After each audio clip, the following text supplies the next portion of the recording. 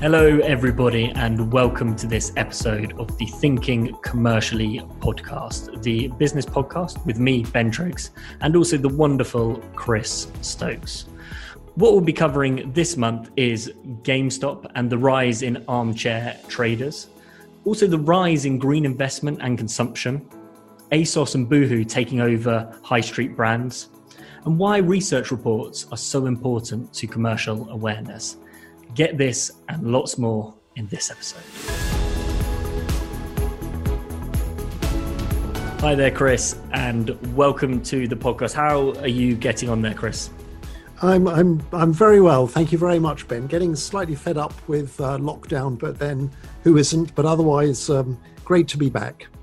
Aren't we all? I feel like it's kind of a wasted question asking you what you've been up to and stuff like that. I think most of us know what we've all been up to lately is very much watching a lot of Netflix, doing our work, and going for the occasional bit of a walk for a bit of light relief as well. But yes, welcome everybody to this episode. Really excited to be back. Hopefully it is giving you a bit of relief and a bit of upskilling during this lockdown period. What we're doing is we're covering 3 stories each month and one bonus one as well to help you understand core business stories that are happening at the moment, but also wider commercial awareness themes. If you are enjoying the podcast, hopefully you are. Hopefully you're going to have friends that would enjoy equally to you, and make sure that you do share the podcast. I don't know, Valentine's Day is coming up. It could even be a gift. Share the love of this podcast as well, or maybe a second gift, probably not the main gift as well. You'll be pleased to know that myself and Chris won't be giving much more love advice. We're very much focused on the business side of things, and it's been really interesting to see some of the stories that we covered last time. If you've listened to it, come up again in the news. You might have seen that Tesla, Elon Musk, bought a lot of Bitcoin, which shares or the price of Bitcoin rocket up over the last couple of weeks. But we're not going to be covering that this week. We've got 3 fresh stories for you. So let's get started. Great stuff. So the first story that we're going to be focusing on this week is something that I'm sure that you would have seen. It's one of the stories that definitely has cut through, even despite the fact there's lots been going on in the media about COVID and lockdowns, but was the GameStop story. So you might have noticed this bit. It came up in the financial press across the last few weeks, but basically armchair traders, people at home, utilizing a platform, Reddit, to coordinate and to share trading tips, basically surged the price of GameStop from about $20 to over $400 at one point, to try and make a quick buck. It's been sort of touted as a sort of David and Goliath side story of these armchair traders versus these hedge funds in Wall Street. Chris, what are you thinking about this story? Well, it's an interesting one because I was very interested to see that professional commentators, people who were in the markets themselves, were saying quite interesting things. One said, this is great, it's the democratization of finance. And another was saying, it's really good, especially if it's young people who are doing this, because, it'll get them interested in saving into their pensions. And I was thinking, well, I'm not actually sure I agree with either of those comments. I don't think this was really the democratization of finance or the financial markets. And I don't think that this sort of trading is actually the sort of trading that is good for your pension fund long term. But I suppose the starting point is to look at what shorting a stock is, because that's essentially what was happening. These so-called hedge funds were shorting the GameStop stock, and the armchair traders, as it were then buying the stock to offset the short. So what is shorting a stock? And this is kind of part of the Alice in Wonderland of the financial markets, because for example, if let's say I decide to buy a house, let's say, and I tell one of my trading friends, he or she will say, oh, you've just gone long of property. And I'll say, well, no, I've just bought a house because I need a place to live. But when you're in the financial markets, buying something is a statement that you think that asset is going to go up in value. So, if I were to buy a car, they'd say, oh, you've gone long of cars. And I'd say, no, I've just bought a car. And they might think buying a car, they wouldn't think that was a very valuable asset to have unless it was a Ferrari that went up in value. But because in the markets, they talk about going long of things, equally, they feel you can go short of them. So if you buy something because you think it's going to go up in value, equally, you should be able to sell it if you think it's going to go down in value. And that's what shorting a stock is. It means selling a stock that you don't actually own. So the question that then arises, and I'm not going to make this terribly technical, but it is useful to know, how can you sell a stock that you don't own? And the answer is you get the benefit of something called stock lending. So these big institutional investors that hold shares, they're going to be holding shares for a long time, 10, 20, 30 years. And by lending these shares out, they get a fee for that. So if I'm a hedge fund and I think GameStop is overpriced and I want to short the stock, I sell it at today's price. I borrow GameStop shares from an institutional investor. And then when I have to deliver the shares, which is usually 2 or 3 days' time to the person who's bought them from me, I deliver the shares I borrowed to that buyer. And then at that point, I go into the market on the assumption that GameStop has gone down in price and buy the shares back to return to the institutional investor. And what enables that to happen is that shares are what's called fungible. So whether the institutional investor gets the exact share back doesn't matter. All shares in GameStop are the same. So that's what shorting a stock is. And then I suppose the question is, well, who does this? And the popular press talk about hedge funds. Well, hedge fund is it's an umbrella term that essentially means people in the market who take speculative positions. It comes from the days when funds used derivatives to hedge, that's to say to mitigate, to offset risk. Whereas nowadays, a hedge fund doesn't do that. It uses derivatives actually to take a speculative position. So essentially what these hedge funds are doing is they're shorting GameStop, driving the price down, then buying back at a lower price, and that's how they make their money. So that's the background to it, Ben.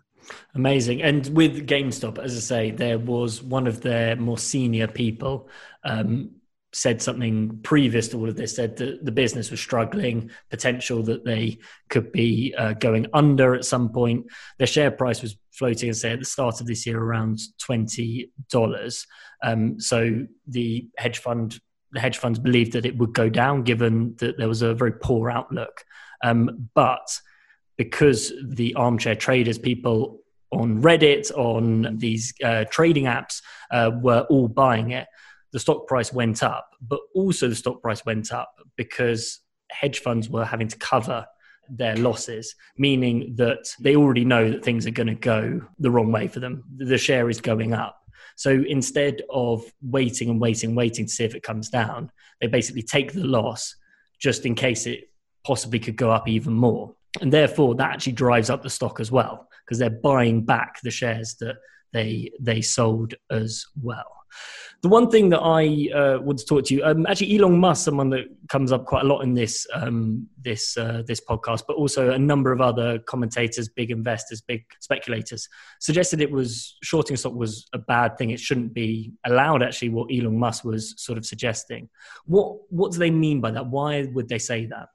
Well, it's interesting. Exactly as you were saying, Ben, about hedge funds covering their short positions by quickly going into the market and buying the shares in order to return them to the institutions that had lent them to them, driving the price up. So shorting can drive prices down and create a kind of spiral where the market goes down and down. And at times of great financial crisis, regulators always get worried about shorting, and often they will step in and ban it. But actually, it's pretty self-regulating because these institutional investors that hold these shares and lend them out, because they're going to hold on to these shares for the next 10, 20 years, they don't mind price fluctuations in the meantime.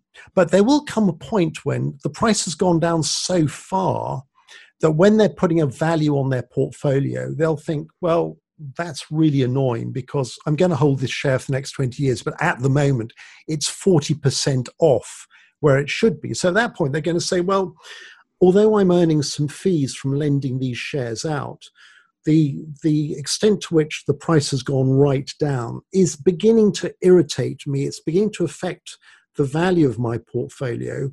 And actually, I don't think it's really worth lending the stock out just to get the fee that it's going to generate. So I'm not going to do it. So what happens is that when shorting reaches a point where it really pushes a market down, the source of the stock lending, the institutional investors, just stop lending. And at that point, those who go in for shorting can't do it anymore because they don't have a supply of stock that they can use to deliver on their side of the bargain when they sold the shares. So I regard it as pretty self-regulating. Amazing. Moving on slightly about within this story is the part about Reddit. So there is I guess it's a forum for people that are sharing stock tips and stuff like that. And that was where people were encouraged, where I guess people were being coordinated, were coordinating themselves to buy shares in GameStop. And it's not just GameStop, there's been a few other examples of this as well. A lot of people have talked about, well, that's market manipulation. What are your thoughts on that? Again, it's really interesting. I doubt if the regulators at the moment are going to take the point. But if it becomes something that happens regularly and is obviously coordinated, then I think they will step in because if you get a lot of people through social media agreeing what they're going to do and it has an impact on the market, that is market manipulation. But I think what's interesting about what made it particularly possible this time is the role that Robinhood and other apps played, because I think a lot of people were tempted into this trade because it was commission-free. And of course, there's no such thing as a free lunch, so it wasn't actually commission-free. What Robinhood do is they sell the order volume to what are called high-frequency traders, and they will pay for these orders because it gives them an indication of the way the market is moving, which helps them in terms of their own positions they have in the market. But in particular, I think a lot of people were trading on what's called margin. And this can actually be quite dangerous because going back to my example of buying the house, I buy the house and I pay for it. But with the GameStop shares, when people were trading through these apps, basically the apps were saying, you don't have to put any money up now. Okay, just do the trade and then we'll settle it in due course. And that's called trading on margin. And actually, Robinhood, over one weekend when this was really taking place, had to raise almost $3.5 billion because the clearinghouses involved were requiring Robinhood to make good the margin call. What margin does, it's basically a margin of safety that clearinghouses require, because otherwise, if positions get out of hand and they're not underpinned by some collateral, some money, then the clearinghouses themselves are going to be affected because they'll have trades that default. So they said to Robinhood, you've got to provide us with more margin. And I think that actually was encouraging people into the market because they didn't have to make good their trades. And I've heard stories since of people who traded through these apps who found actually that they were on the hook for tens of thousands of pounds of losses depending on when they were in and when they got out of the market. Amazing. Really interesting. I sense that you are maybe skeptical about these trading apps that allow people to do free commission. Do you see there being wider issues with them? Is it a good thing that allows more people into the market, for instance? And actually, should it be so easy to trade stocks? One thing that did come up is that a story on the BBC today was that obviously GameStop, which is listed as GME, went up in value, but also a stock, an Australian mining stock, a company called GME, also saw a spike in trading. So it was so easy to trade, I guess, that people were making the mistake because they were typing it in and coming up with the wrong company on these apps. But basically, my question is it a good thing for the market? Is there worries about it in your mind? Well, I'm quite torn about this because I don't want to sound like everybody's dad and say, oh, no, this is a terrible thing. You young people shouldn't be doing this. It's just pure speculation. Because actually, if it's a way of getting people interested in the market, I think it's a great thing to do. But what worries me is when people think this is a short-term source of easy money, because it isn't. It is pure speculation. Now, it may well be that you are at heart a trader. You've got a trader's mentality, in which case you will be very good at this. But most people aren't like that. And if you are good at this, you generally end up being a trader at an investment bank where the bank is taking the risks and you're taking the bets, as it were. So what worries me is when individuals think that this is an easy source of return, as they might do with cryptocurrencies, and then they get very, very badly burnt. And that's really what worries me. But if actually it encourages people to take an interest in the financial markets, then I think that's great. But the financial markets are really two things masquerading as one. At one extreme, they are like a casino. They're a place where you can bet. At the other end of the spectrum, they are a place where long term you can protect your money for your retirement, and it's easy to mistake one for the other. I think that's what really worries me about it. But otherwise, if it interests people in the financial markets, I think that's good. One other thing I'd just like to say. In the coverage of this, it was implied that most of these so-called armchair traders were very young people. Actually, a lot of them were intraday traders. An intraday trader is somebody who does this. They basically get up in the morning in their pajamas, they sit in front of their screen all day, and they hope that by the end of the day they made a profit. And then they do it again the next day and the next day. And these people can be pretty grizzled veteran traders. But the only problem is that it is so difficult to make a living that way that a lot of them just fall by the wayside. And there is absolutely nothing wrong with waking up and staying in your pajamas at the moment. It's definitely something that a lot of people, I'm sure, are doing at the moment as well. But completely appreciate your thoughts on that story. I think we're going to leave it there for that one and move on to the next one.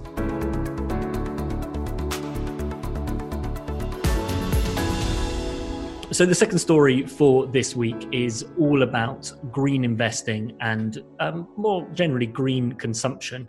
Over the various lockdowns over the last year, it's been a pretty trying time, but the one thing it has led to is less pollution, less people flying long distance as well, which can only be seen as a positive thing for the world and the environment around us.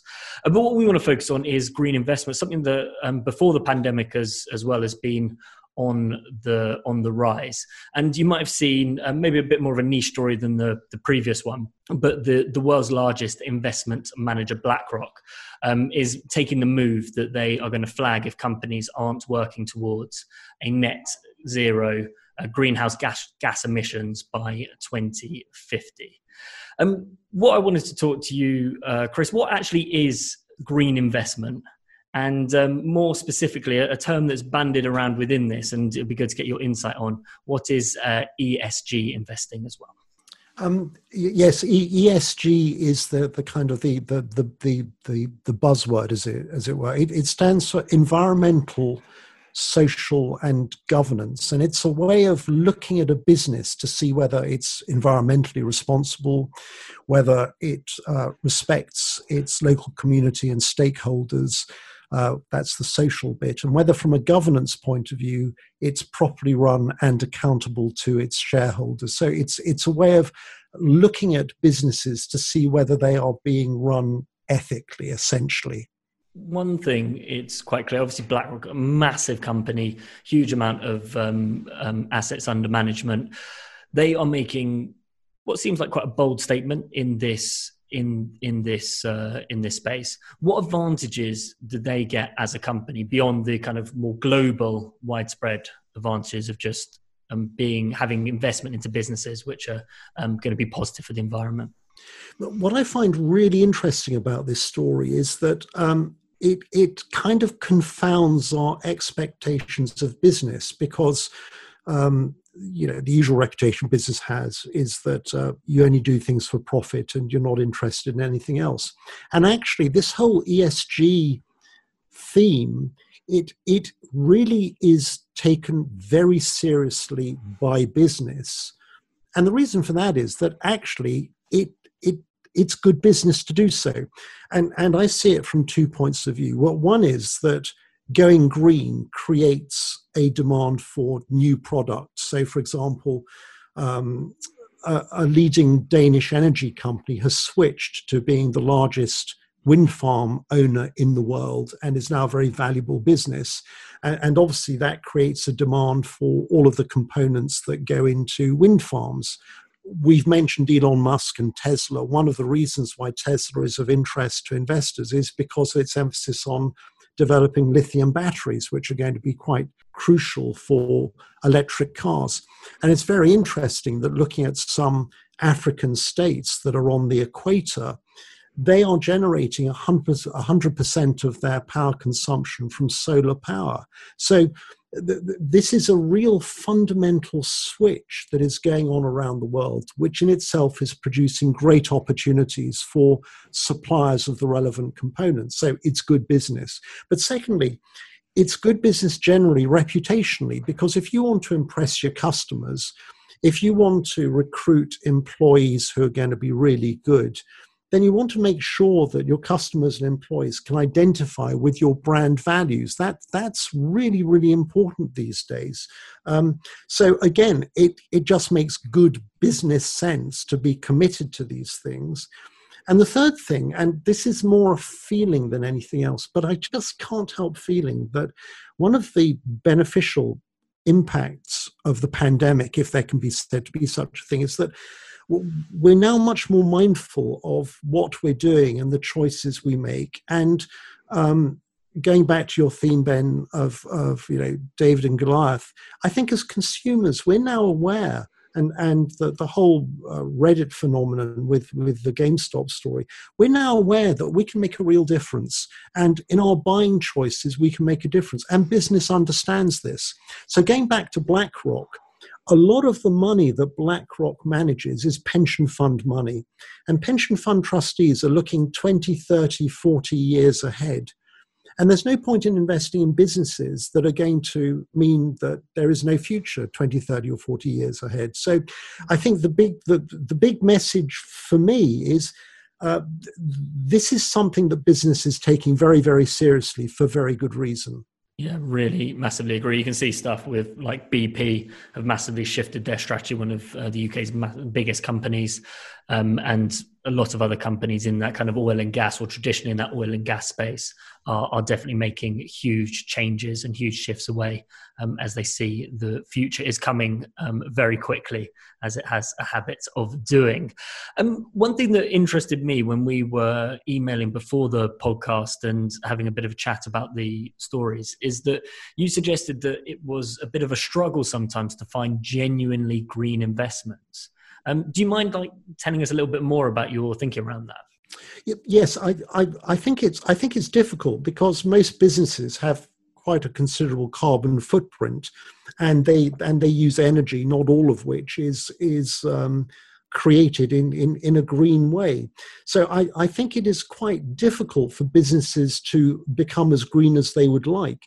And there is certainly a phenomenon called greenwashing, which is where businesses appear to subscribe to ESG principles, but actually, in fact, they're not really. And what I think is useful here is that there is a UN-backed code called Principles for Responsible Investment. And there are fund managers out there who absolutely subscribe to this code. and they expect their investee companies to do the same. But just going back to the theme that this is good business, Terry Smith, who's a very, very well-known fund manager, for some time now, he's had a sustainable fund that has been run alongside his main equity fund.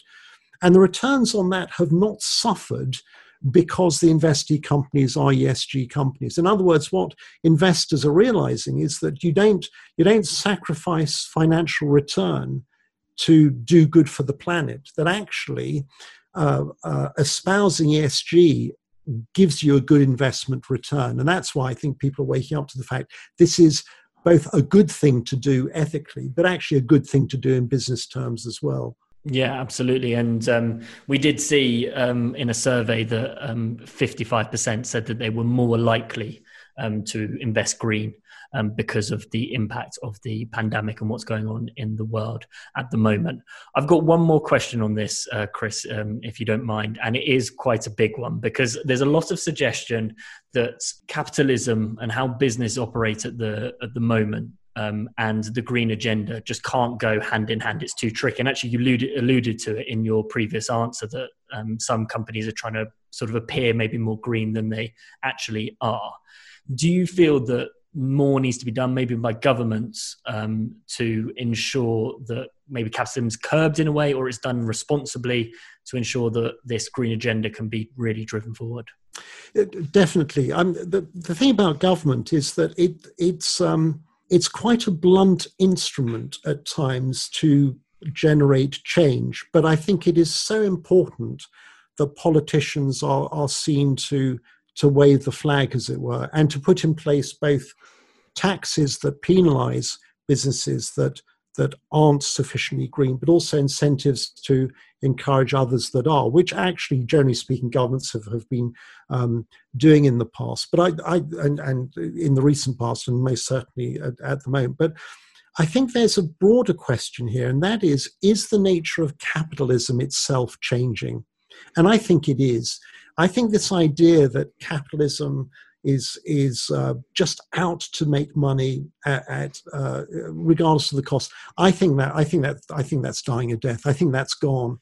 I think the idea that capitalism actually has a conscience, that stakeholders matter, that the impact that you have on your environment matters. I think these things are increasingly part and parcel of what capitalism is about. And possibly the most interesting thing about that is that businesses now don't use to the same extent the big tangible assets that they used in the past, the big factories, the big production lines. A lot of businesses now are actually based on know-how, and they are know-how businesses. And know-how is, if you like, carbon neutral. So I think increasingly when we're moving into a world where businesses are about know-how rather than pure production, so that actually the amount of carbon they produce over time is itself likely to go down, I think. Amazing. I think I'm going to leave it there. There's so many big questions. I feel like we could do probably a few episodes of on this as well. But hopefully that gives you a nice taste of what's happening in the green space when it comes to the financial markets as well. And a little bit of insight there from Chris, which was amazing. Always an optimist, always positive about the future, which is always fantastic here, especially at a time like this.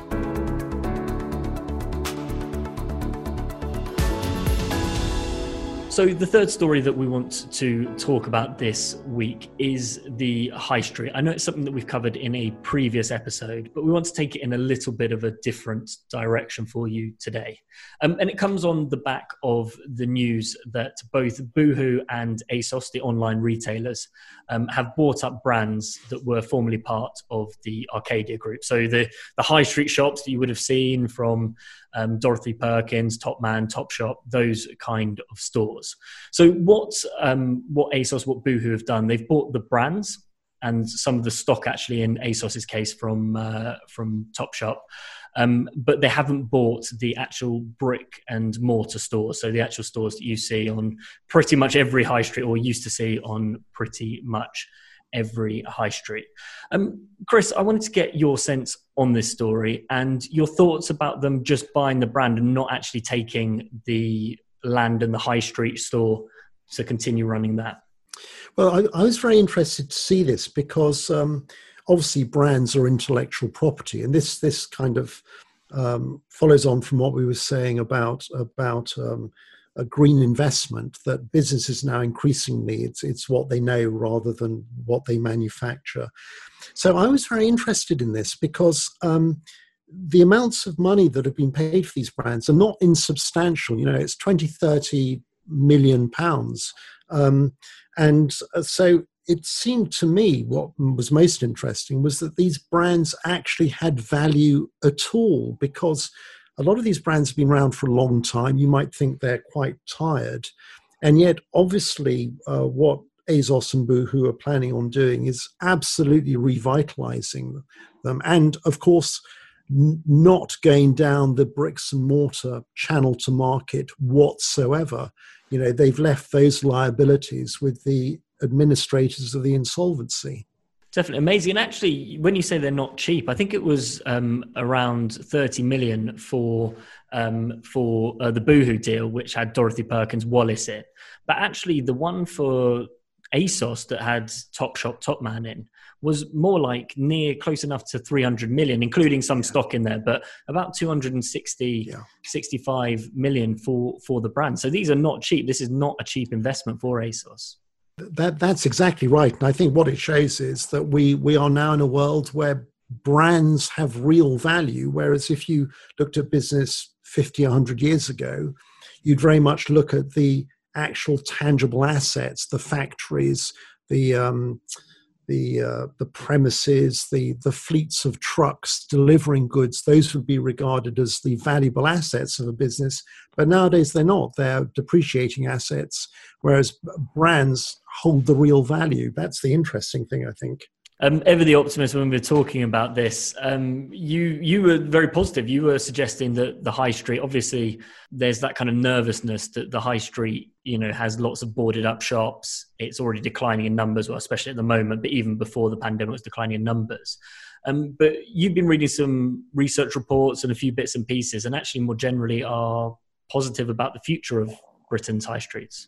Yes, well, what really prompted the story was the fact that I was just listening to the radio, and somebody from Deloitte, Hugo Clark, who heads their retail practice from the consulting side of Deloitte, came on and talked about a report that Deloitte had just put together on the changing face of retail, and in particular how the high street is bouncing back and how the shops that are coming are all experiential shops. So not so much places where you buy things, but places where, for example, you can have beauty treatments or where you can look at things. Although, interestingly, there is one traditional retailer that is coming back in the high street, and that's the greengrocer. But what really interested me about this wasn't all of that, interesting though it is. It was the fact of the research report itself, because going back many, many years, I used to write these sort of research reports for big consultancy groups. I was just the scribe, I was just the wordsmith. But the way they put them together was that they would commission research. Research houses would get together the data by talking to, for example, senior people in businesses, and then they would get the subject matter experts, the consultants of the consultancy, to digest the findings, and they'd also have a PR agency involved to have a look at the angles that would make interesting reading and interesting news stories. And so what this sparked in my mind was how actually these research reports, they do take a lot of effort for consultancies to put together. But from the point of view of if you're thinking of working for one of these consultancies, or if you just want to get a feel in terms of commercial awareness for what businesses are thinking about, these reports are a really, really good source of information because they're freely available, because they're part of a consultancy's business development. You can just download them from their website. So it occurred to me that from a commercial awareness point of view, they're really useful. First of all, if you're thinking of interviewing at one of these consultancies, have a look at the recent research they've published, because that's what's on their mind. And so, if you want to talk to them about that, then, they'll be impressed. But even if you're not thinking particularly of joining a consultancy or an agency, these are just really good ways of filling in your commercial awareness. So it was more the fact of the research report, and obviously from Deloitte's point of view it was very successful because they got on national radio. And the reason they do these things is because they're demonstrating what's called thought leadership. And all professional service firms, from accountants, consultants, PR agencies through to lawyers, they all provide thought leadership to their clients. What they're essentially doing is horizon spotting. They're saying, these are the big issues that you need to worry about that are coming over the horizon that could affect your business. And that's why I think these research reports are really valuable. And best of all, they're free from their websites. I guess with all of this and the research reports and what you talked about, thought leadership, it actually was something that was in my mind, given from kind of a marketing background. Always we're thinking about how can you position your business to your customers, to your clients, as being a kind of a knowledge source, especially if you're doing B2B, business to business sales. You want to be seen as, if there's a particular sector or there's a particular issue or there's a particular happening in a particular industry, you know that you can go to that business and they will be able to give you the advice because they've shown you that they have been able to produce that advice. And I think it's a really powerful way to do something and position yourself without a direct sale. They're not trying to sell to you through these reports. They're just trying to gently put their business on your mind to think about, and their expertise in a particular sector. In terms of the commercial awareness point of view, a lot of students possibly might say, well, how do I find these things other than when they maybe crop up on news stories or in interviews like you just explained, Chris? Where typically can you find them? It's a really good point, because it's not something that you'll naturally necessarily do. You need to kind of diarize it, as it were. But if you go to the websites of all of the major consulting firms and have a look at their publications pages, that's where you'll be able to find them. And also, invariably, they put out press releases. So if you go to their news pages, they'll say, we've just published a brand new report on such and such. And there'll usually be a link to where you can download it. So what I would do is just set aside maybe half an hour or an hour once a month just to go around the major consulting names, just to have a look on their websites and see if there's anything new. And generally speaking, they will produce a research report once a month, or depending on the size of the consultancy, even more often than that. So there are generally things that to look at, which they are themselves promoting for, as you were saying, Ben. What they're trying to do is they're not selling their services directly. They're trying to provoke a conversation. They want to get into discussion with clients and possible clients about the way business is going, because that's where they can help businesses for the future. Yeah, amazing. Completely agree. Definitely do check out, if you're applying to those big professional services consulting firms, definitely go for it. But also, like shown with this example, if you are applying to the retail sector, for instance, they're also a fantastic source, because these consultants are possibly looking to have clients in the retail section, but are providing really good intel, really good advice, which you can take on.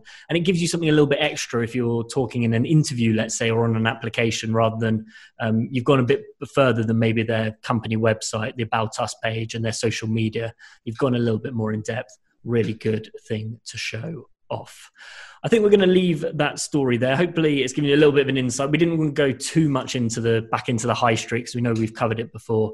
But hopefully that gives you a bit of a sense of what's going on, but also a really good thing that you can look at to build your commercial awareness moving forward.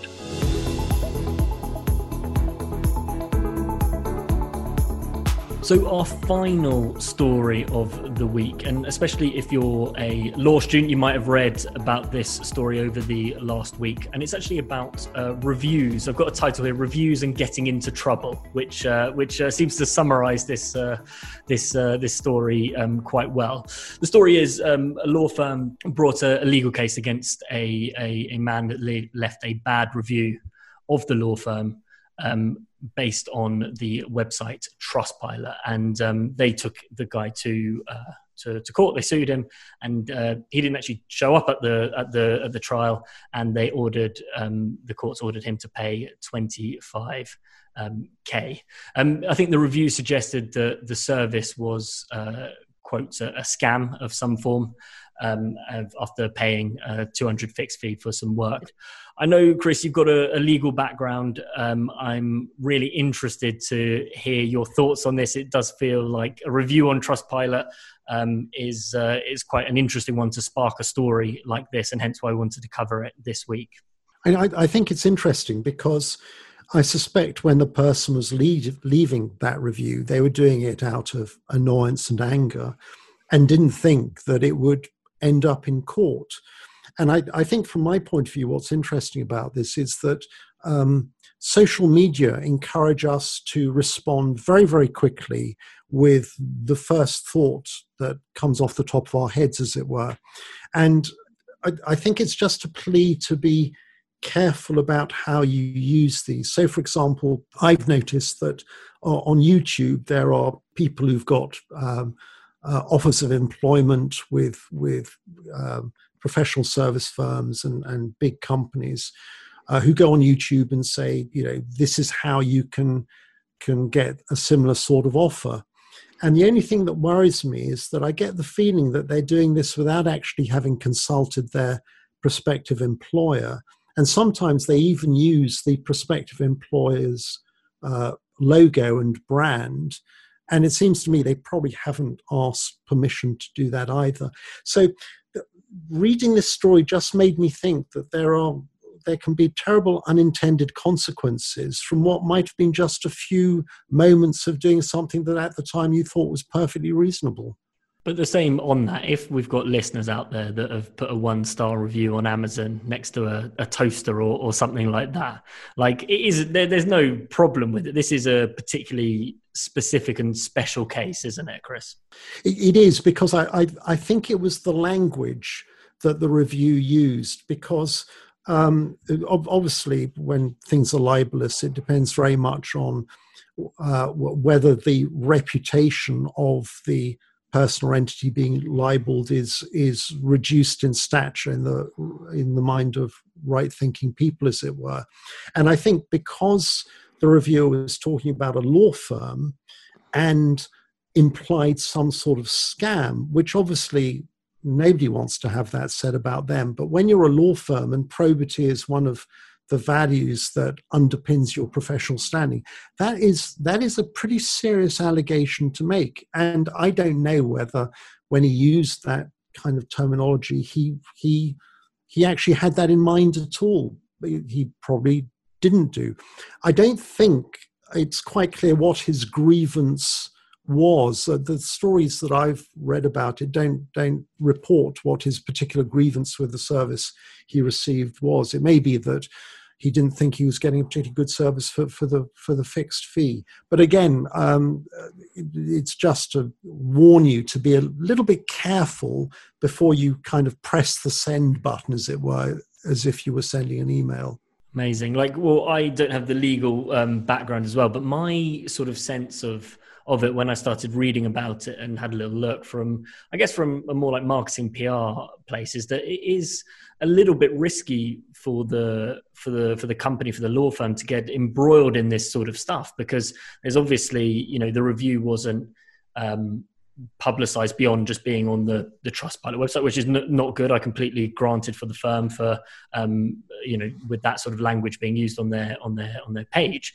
But at the same time, by taking this action, it's brought the story into light that possibly someone wasn't quite as happy with the work and stuff like that.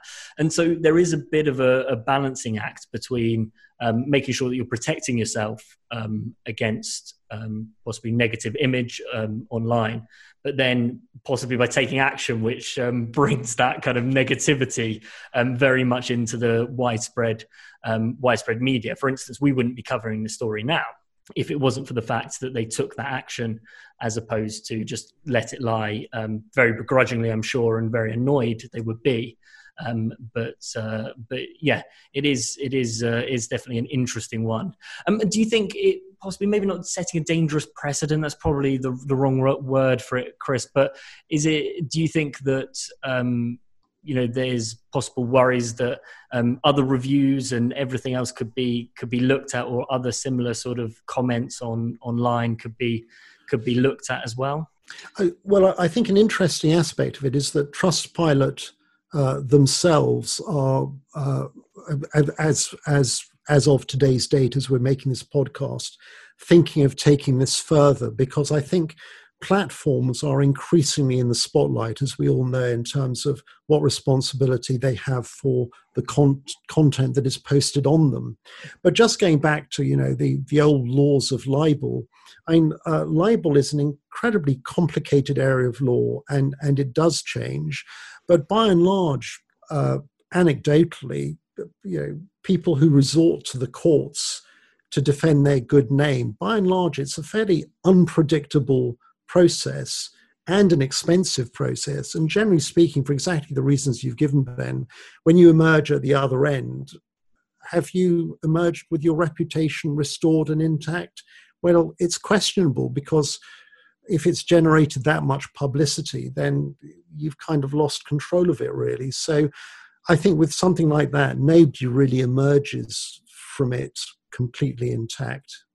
I think we will leave that. Hopefully that's given a little bit of insight. And I was always interested. As soon as I saw a story earlier this week, I was really interested for your take on it. We haven't actually discussed it beforehand, so I was just really engaged by what you've been saying there in a really nice way, really interesting way, especially if you are a law student or looking to go into law, a really nice way to end. But hopefully this podcast has given a little bit for everyone, from green sustainability to trading to a bit of law as well at the end. It's my absolute pleasure, as always, to do it with Chris. Thank you so much for joining us.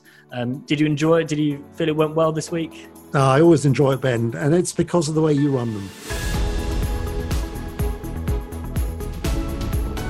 Thank you very much, everyone, for listening. Thank you so much to Chris as well for what a wonderful comment to end it on, but also a fabulous episode as well. I'm sure that you'll agree. As discussed, we have got an Instagram channel, so do get over there and you'll find lots of great content. And as I say, please do share it with loved ones, friends, everyone that you know, to spread the word and get people thinking commercially. Thanks a lot, and until next time, have a great month.